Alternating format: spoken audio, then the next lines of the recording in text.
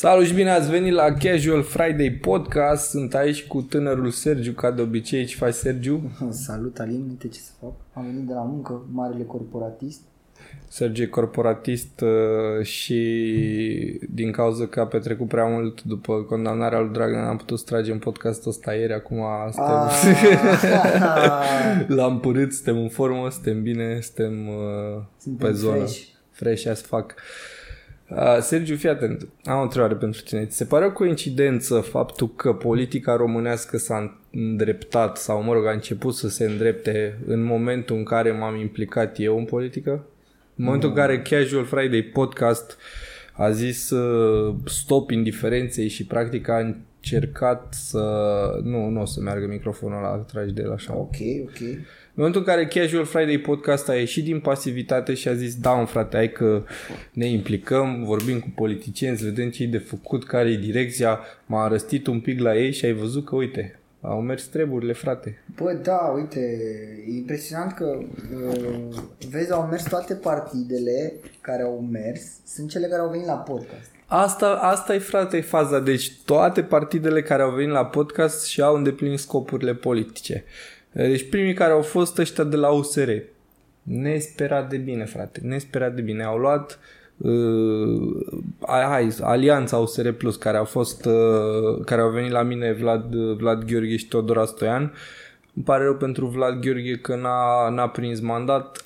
Atât mai lipsea și intra și el în Parlamentul European. Lua și băiatul 8000 de coco pe lună ca băieții. Dar foarte puține lipsiți, deci trebuia să voteze probabil doar ăștia din diaspora care au stat la cozi. Dacă apucau să voteze, intra băiatul nostru în Parlamentul European. Ar mai fi luat probabil 1%, cel puțin. Da. Fetele de la Plus, la fel, super party, super ok, le-a ieșit toată schema. Apoi PNL-ul, Sebastian Burduja, au câștigat alegerile. Deci au rupt stilul. Vidi.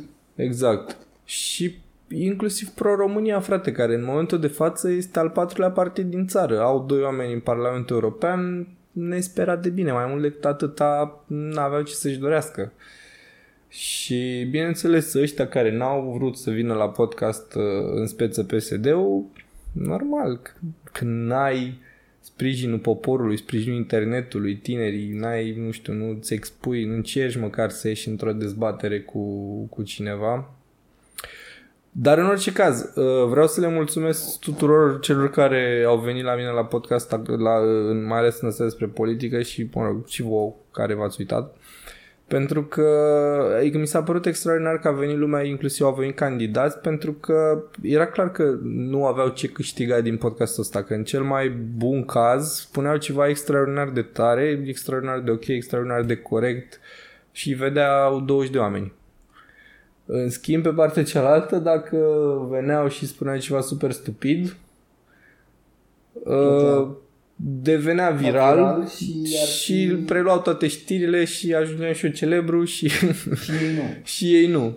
Deci, da, mersi tare că ați venit, tot respectul, vă mai așteptăm pe la noi, chiar dacă n-a intrat nimeni dintre candidații care au fost prezenți aici, chiar dacă n-a intrat nimeni în Parlament, eu tot vă stimez și vă mai aștept pe la noi.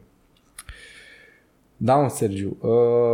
Și zici că te-ai bucurat când a fost Dragnea condamnat. Absolut, nu? Adică cine nu s-a bucurat până la urmă? Bă, să știi că au fost niște voci care au zis că nu ar fi neapărat moral sau nu ar fi, nu știu, cumva să te bucuri la necazul omului sau să te bucuri la o condamnare sau chestiunea astea. Că s-ar fi făcut prea multă presiune pe justiție și lumea ar fi luat o raznă dacă nu ar fi dat decizia asta. Practic, cumva, oamenii ăștia acuză că s-a început să se facă justiție în piața publică, ceea ce nu este foarte ok. Băi, eu consider că lumea oricum n-ar fi luat o raznă, nici dacă nu ar fi condamnat, adică e suficient să ne uităm la OUG-urile care le dea PSD-ul. A luat lumea razna. Bă, că am luat lumea razna, că am ieșit în stradă. Și Chestia e că în momentul în care dai OUG-uri și în momentul în care iei decizii politice, ieșitul în stradă e un lucru aproape firesc, e o manifestare cumva a democrației unde puterea ar trebui să fie la popor. În schimb, în momentul în care critici o decizie a unei instanțe în stradă, aici deja nu mai prea e ok, pentru că justiția nu ar trebui să se facă de popor, că dacă am face asta are și nasol. Dar haterii să hate-uiască, știi, că nu pasă. M-am super bucurat că l-au legat pe fraier, m-am super bucurat că l-au luat cu duba, m-am super bucurat că și-a lăsat nevasta acasă singură și cu 25 de ani i-a lăsat cheile la casă, la mașină, la terenurile din Brazilia, la tot.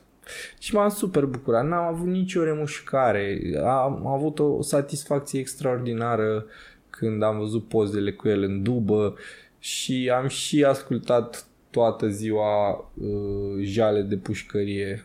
Îmi plăceau melodiile despre jale de pușcărie și înainte, dar acum parcă le-am ascultat așa super, super, super satisfăcut, ca și cum, știu, m-aș fi transpus în pielea personajului, cumva. Adică le simțeam eu pentru el, nu știu cum, e un sentiment de nedescris. Mai ales când spune Sorin Necunoscutul că zice ceva de genul că după 2 ani de pedeapsă primesc ceva scrisoare de la măicuța mea, maică ți s-a măritat curva, n-a putut rezista, chestii de astea, gen de-astea clasice de pușcărie, pentru că să fim serioși, fata aia are toată tinerețea în față. Da, dar uite, vezi, Liviu se întoarce în 2 ani. Bă, poate se întoarce, poate nu se întoarce, poate când se întoarce nu mai are deloc dinți, poate cine știe. E clar, poate nu vorbesc de viața politică, dar se întoarce în viața ei. Bă, chiar și așa, pentru fata asta sunt 2 ani și ceva, că nu o să facă 3 ani jumate niciodată, sunt 2 ani și ceva în care e cu bani pe dreapta, poate să umble mai discret cu golanii, că îți dai seama că toată lumea e cu ochii pe ea acum. Toată lumea. Adevărat. Da.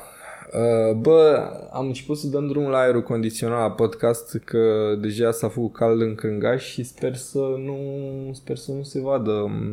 Sper să nu se audă la microfon, că microfoanele astea sunt foarte performante și captează orice. Da, mă, Sergiu, hai să vedem că deci m-am trezit dimineață să beau cafea cu Sergiu, mă rog, eu nu beau cafea, doar Sergiu o bea, eu o beau la birou că e mai bună. Și e gratis. Și bineînțeles, toate știrile de dimineață aveau următoarea chestie. Dă-i meniul lui Liviu Dragnea în prima zi de detenție.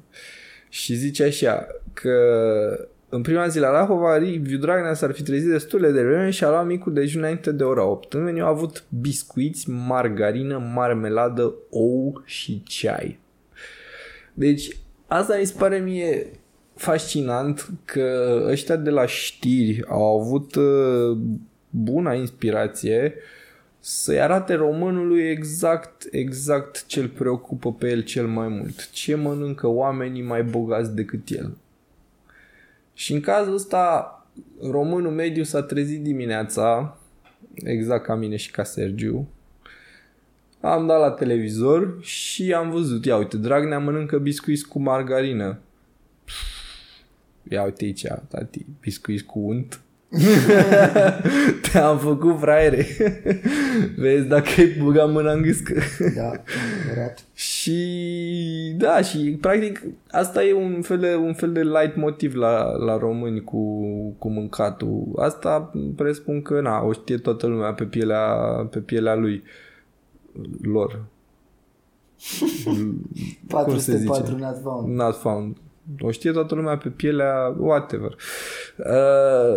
La noi mâncare, da, te sună, mă, te întreabă, ce ai mâncat azi? Ai mâncat și tu ceva? Da, am mâncat. Te duci la o petrecere, te întreabă, mă, ce au avut aia de mâncare pe acolo? Ai mâncat?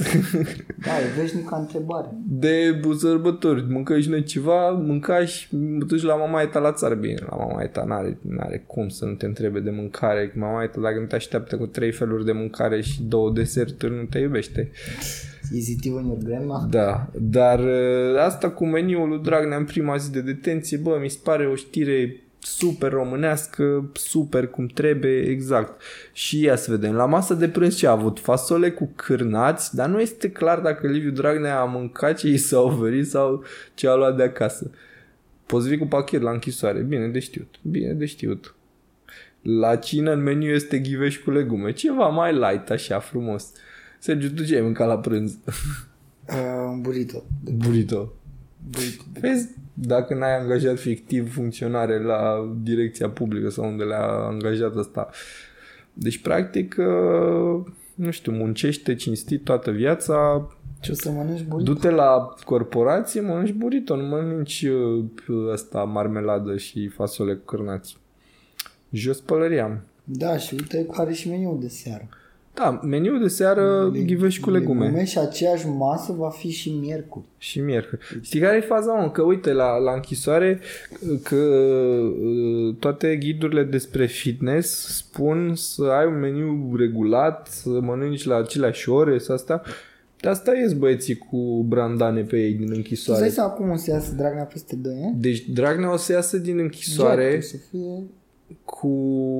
Deci o să fie shredded, o să aibă tatuaje și o să fie și mai atractiv pentru femeile de 25 de ani, că o să aibă și chestia asta de periculos în el. Îți dai seama că cu Dragnea poate să zică, gen, să amenințe lumea, bă, ai grijă că eu am făcut închisoare? Da. Eu am fost la facultate, cum se spune. Da. Și el zice, bă, ai grijă că... Dar lumea pe stradă să zică, bă, nu te lua dați-vă la o parte.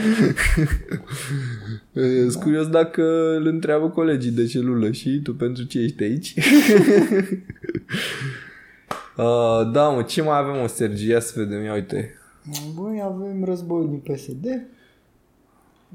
Da, deci ideea e în felul următor. Citim pe nou site pe care o să-l folosim pentru podcast pe rol.ro. Shout-out-ul fratele meu Vlad Soare.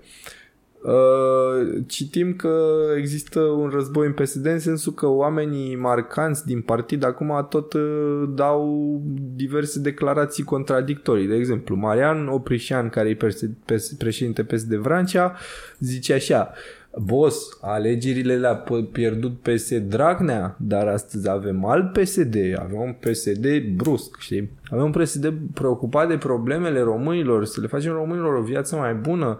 Discuția pe justiție în PSD a încetat.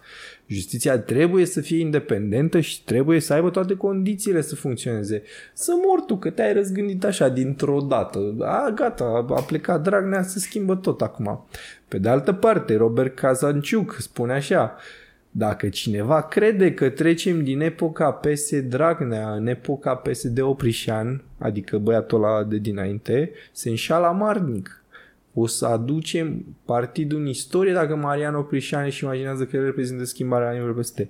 Și toată lumea din PSD acum, toate personajele încearcă să se încordeze în felul lor, să pună cumva mâna pe puterea din partid.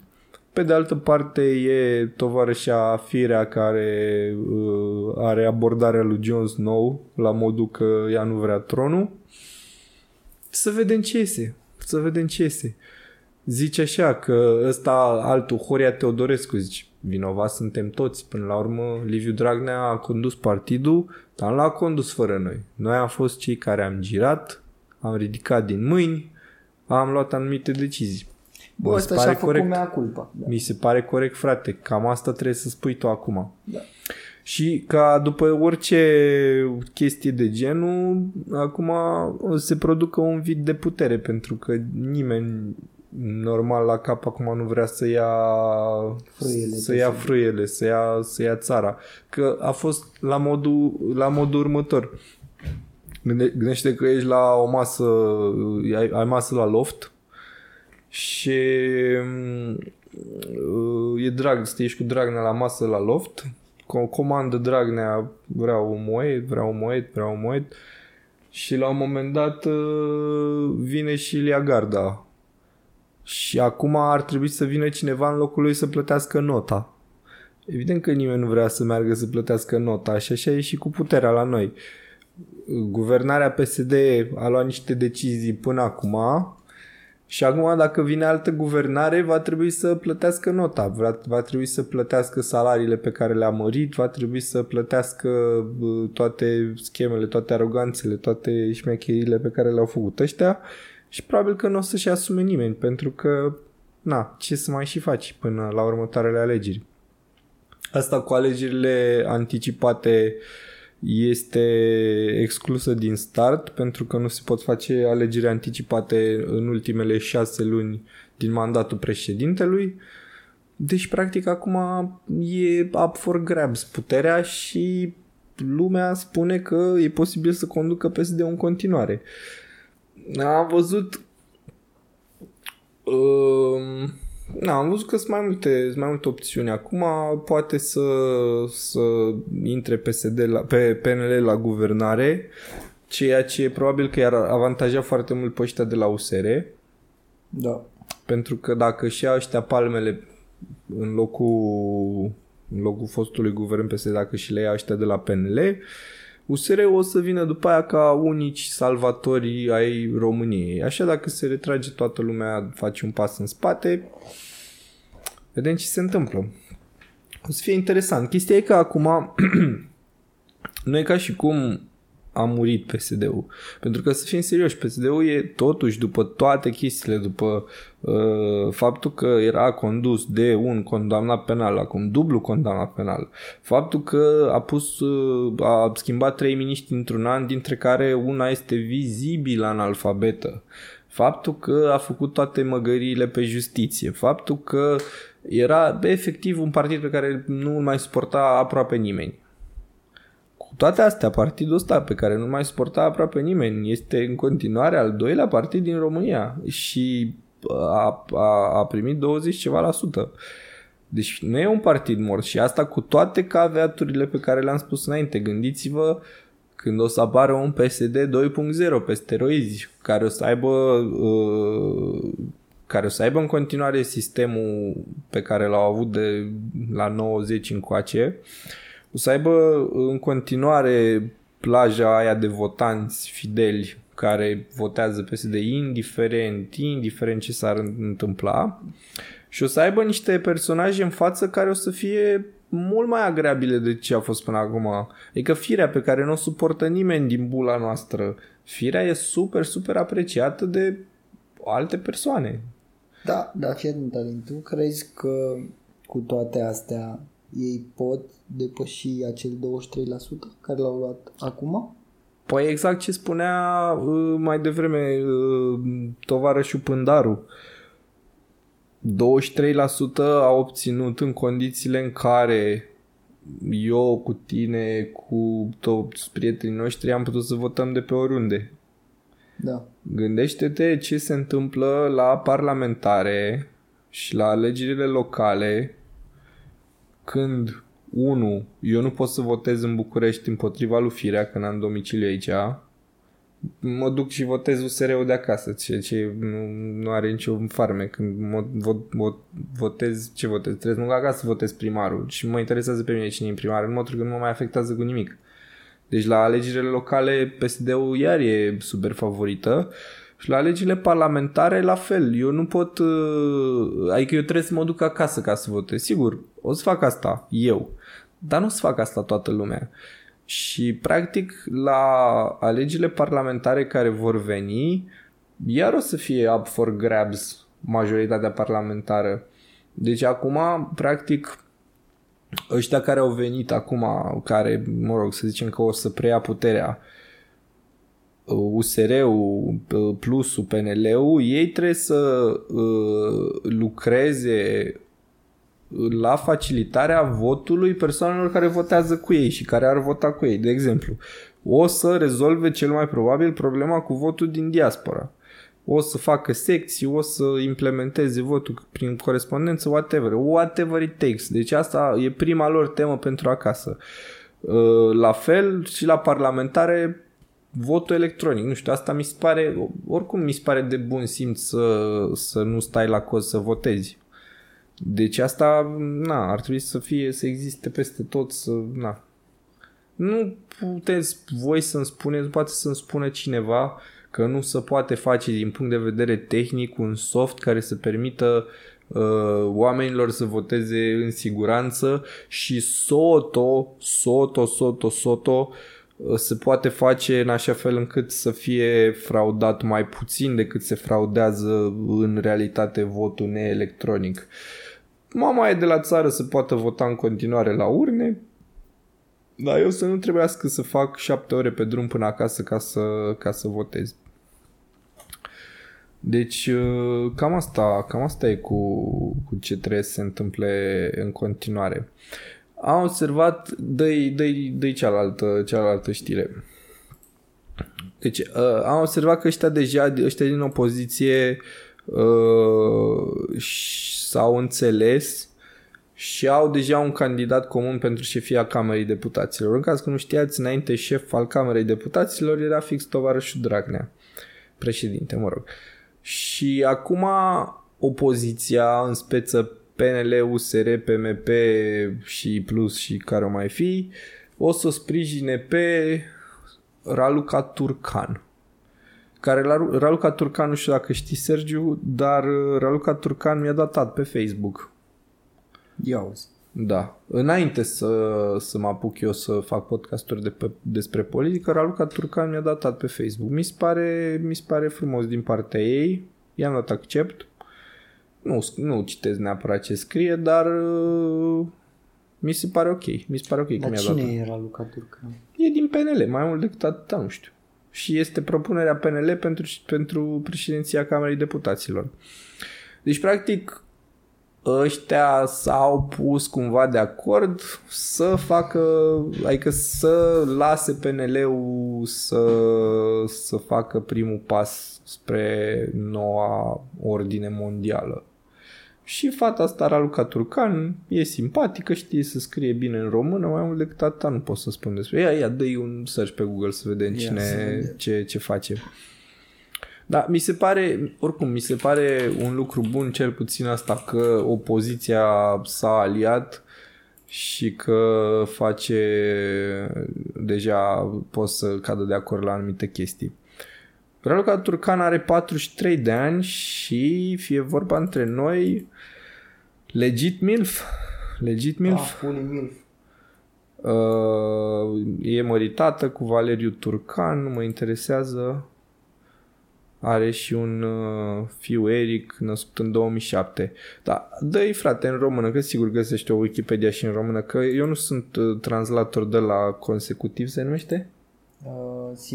Simultan, nu sunt translator simultan ca să traduc în timp real.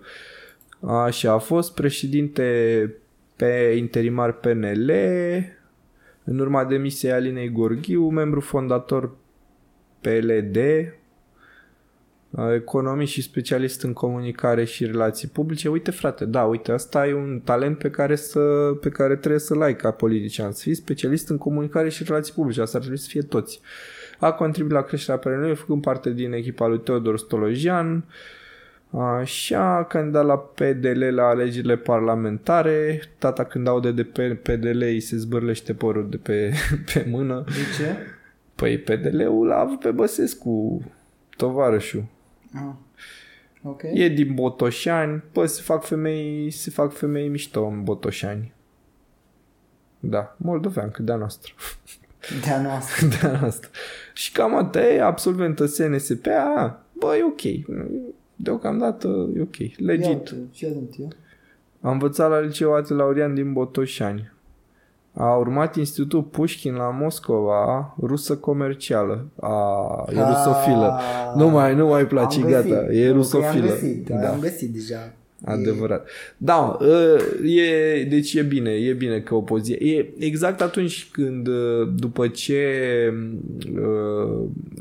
societate întâmpină un dezastru natural, ceva, o calamitate, o amenințare din exterior, în cazul ăsta, mă rog, a fost o amenințare din interior, dar de fiecare dată când se întâmplă ceva de genul, se creează o coeziune dintre oameni și cel puțin o perioadă sunt mai buni unii cu alții, sunt mai deschiși la colaborări, sunt mai ok și așa, uite că se întâmplă și acum Cioloș cu Barna, cu ăsta din PNL, cu Orban, cu toată lumea, să pun la masă, discută, hai să vedem cum împărțim țara acum că ăsta, e rănit. Și încă o chestie care mi s-a părut interesantă, dă-o Sergiu și pe ultima, tovarășul care se întoarce și zice așa că Adrian Năstase își face grupul de sprijin pentru actualul PSD. Deci, practic, zice așa că fostul lider PSD Adrian Năstase a anunțat marți că alături de fostul senator PSD Octav Cosmân, că n-am auzit niciodată de băiatul ăsta, și de alți actuali și foști lideri al partidului, va constitui grupul de sprijin pentru actualul PSD ca urmare a rezultatului la alegerile parlamentare. Cu o zi în urmă, Năstase susținea că Dragnea ar fi trebuit să demisioneze de la șefia PSD, bla bla bla bla. Deci, practic, băiatul ăsta care...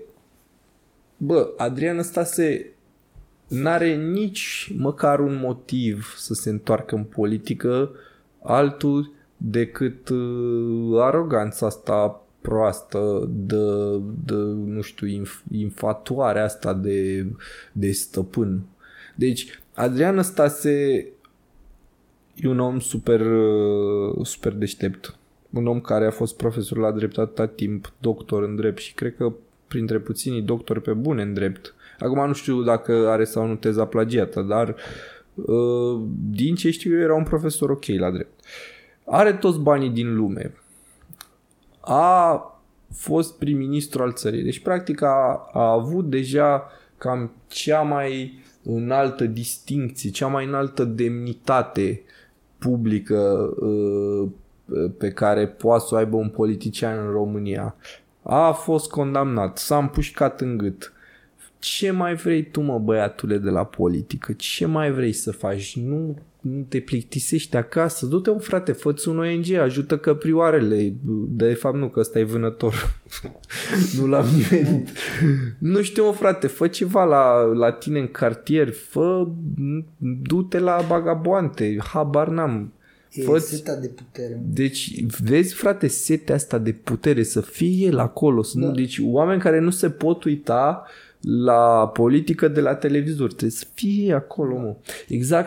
Exact ca luptătorii, frate. Deci am observat că e chestia asta că toți luptătorii, mai ales în MMA, care au avut la un moment dat faimă și succes în sport și le-a venit nota de plată din urmă, au făcut 40 de ani, steroizi, concussions, toate chestiile astea, a trebuit să se retragă.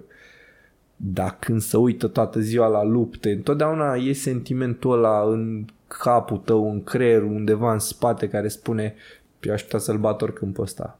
Aș putea oricând să mă întorc, aș vrea oricând să mă întorc, că nu mai știu ce să fac altceva cu viața mea. Și exact așa e și Năstase. Ce-ți mai trebuie, mă, politică ție, mâncați-a și ochii tăi? Deci alt motiv decât că se uită la televizor și spune: uite ce proști sunt ăștia, eu aș putea să fac o treabă mult mai bună și o să fac o treabă mult mai bună, și se întoarce. Ia uite-l. Și scuză-mă că te întrerup. Și la fel, mă rog, uite, Ponta măcar, Ponta n-a fost condamnat. Era aproape, dar n-a fost condamnat. Ponta, să zicem că ar fi mai tânăr, ar fi mult mai firesc pentru el să se întoarcă. Și uite, s-a arătat că încă mai are loc în scena politică. Dar asta ce mai vrea? Tu ce mai zici? Ce vreau să zic, cum am văzut recent, acum chiar ne extrage podcastul, gen, dacă se întoarce și Năstase în PSD, cum zice el, PSD-ul momentan e un loc contaminat. Da. Și orice afiliere, cum ai zis și tu, cu grupul politic PSD, practic îți pătează imaginea. Faza e că Năstase nu mai are ce imagine să-și păteze, că e deja pătat. E om care, nu știu dacă a intervenit reabilitarea pentru infracțiunile pentru care a fost condamnat. Deci la asta nu mai e vorba de contaminare, Chestia, de exemplu, Ponta a fost foarte inteligent ce a făcut. Pentru că și-a rupt orice afiliere cu PSD-ul.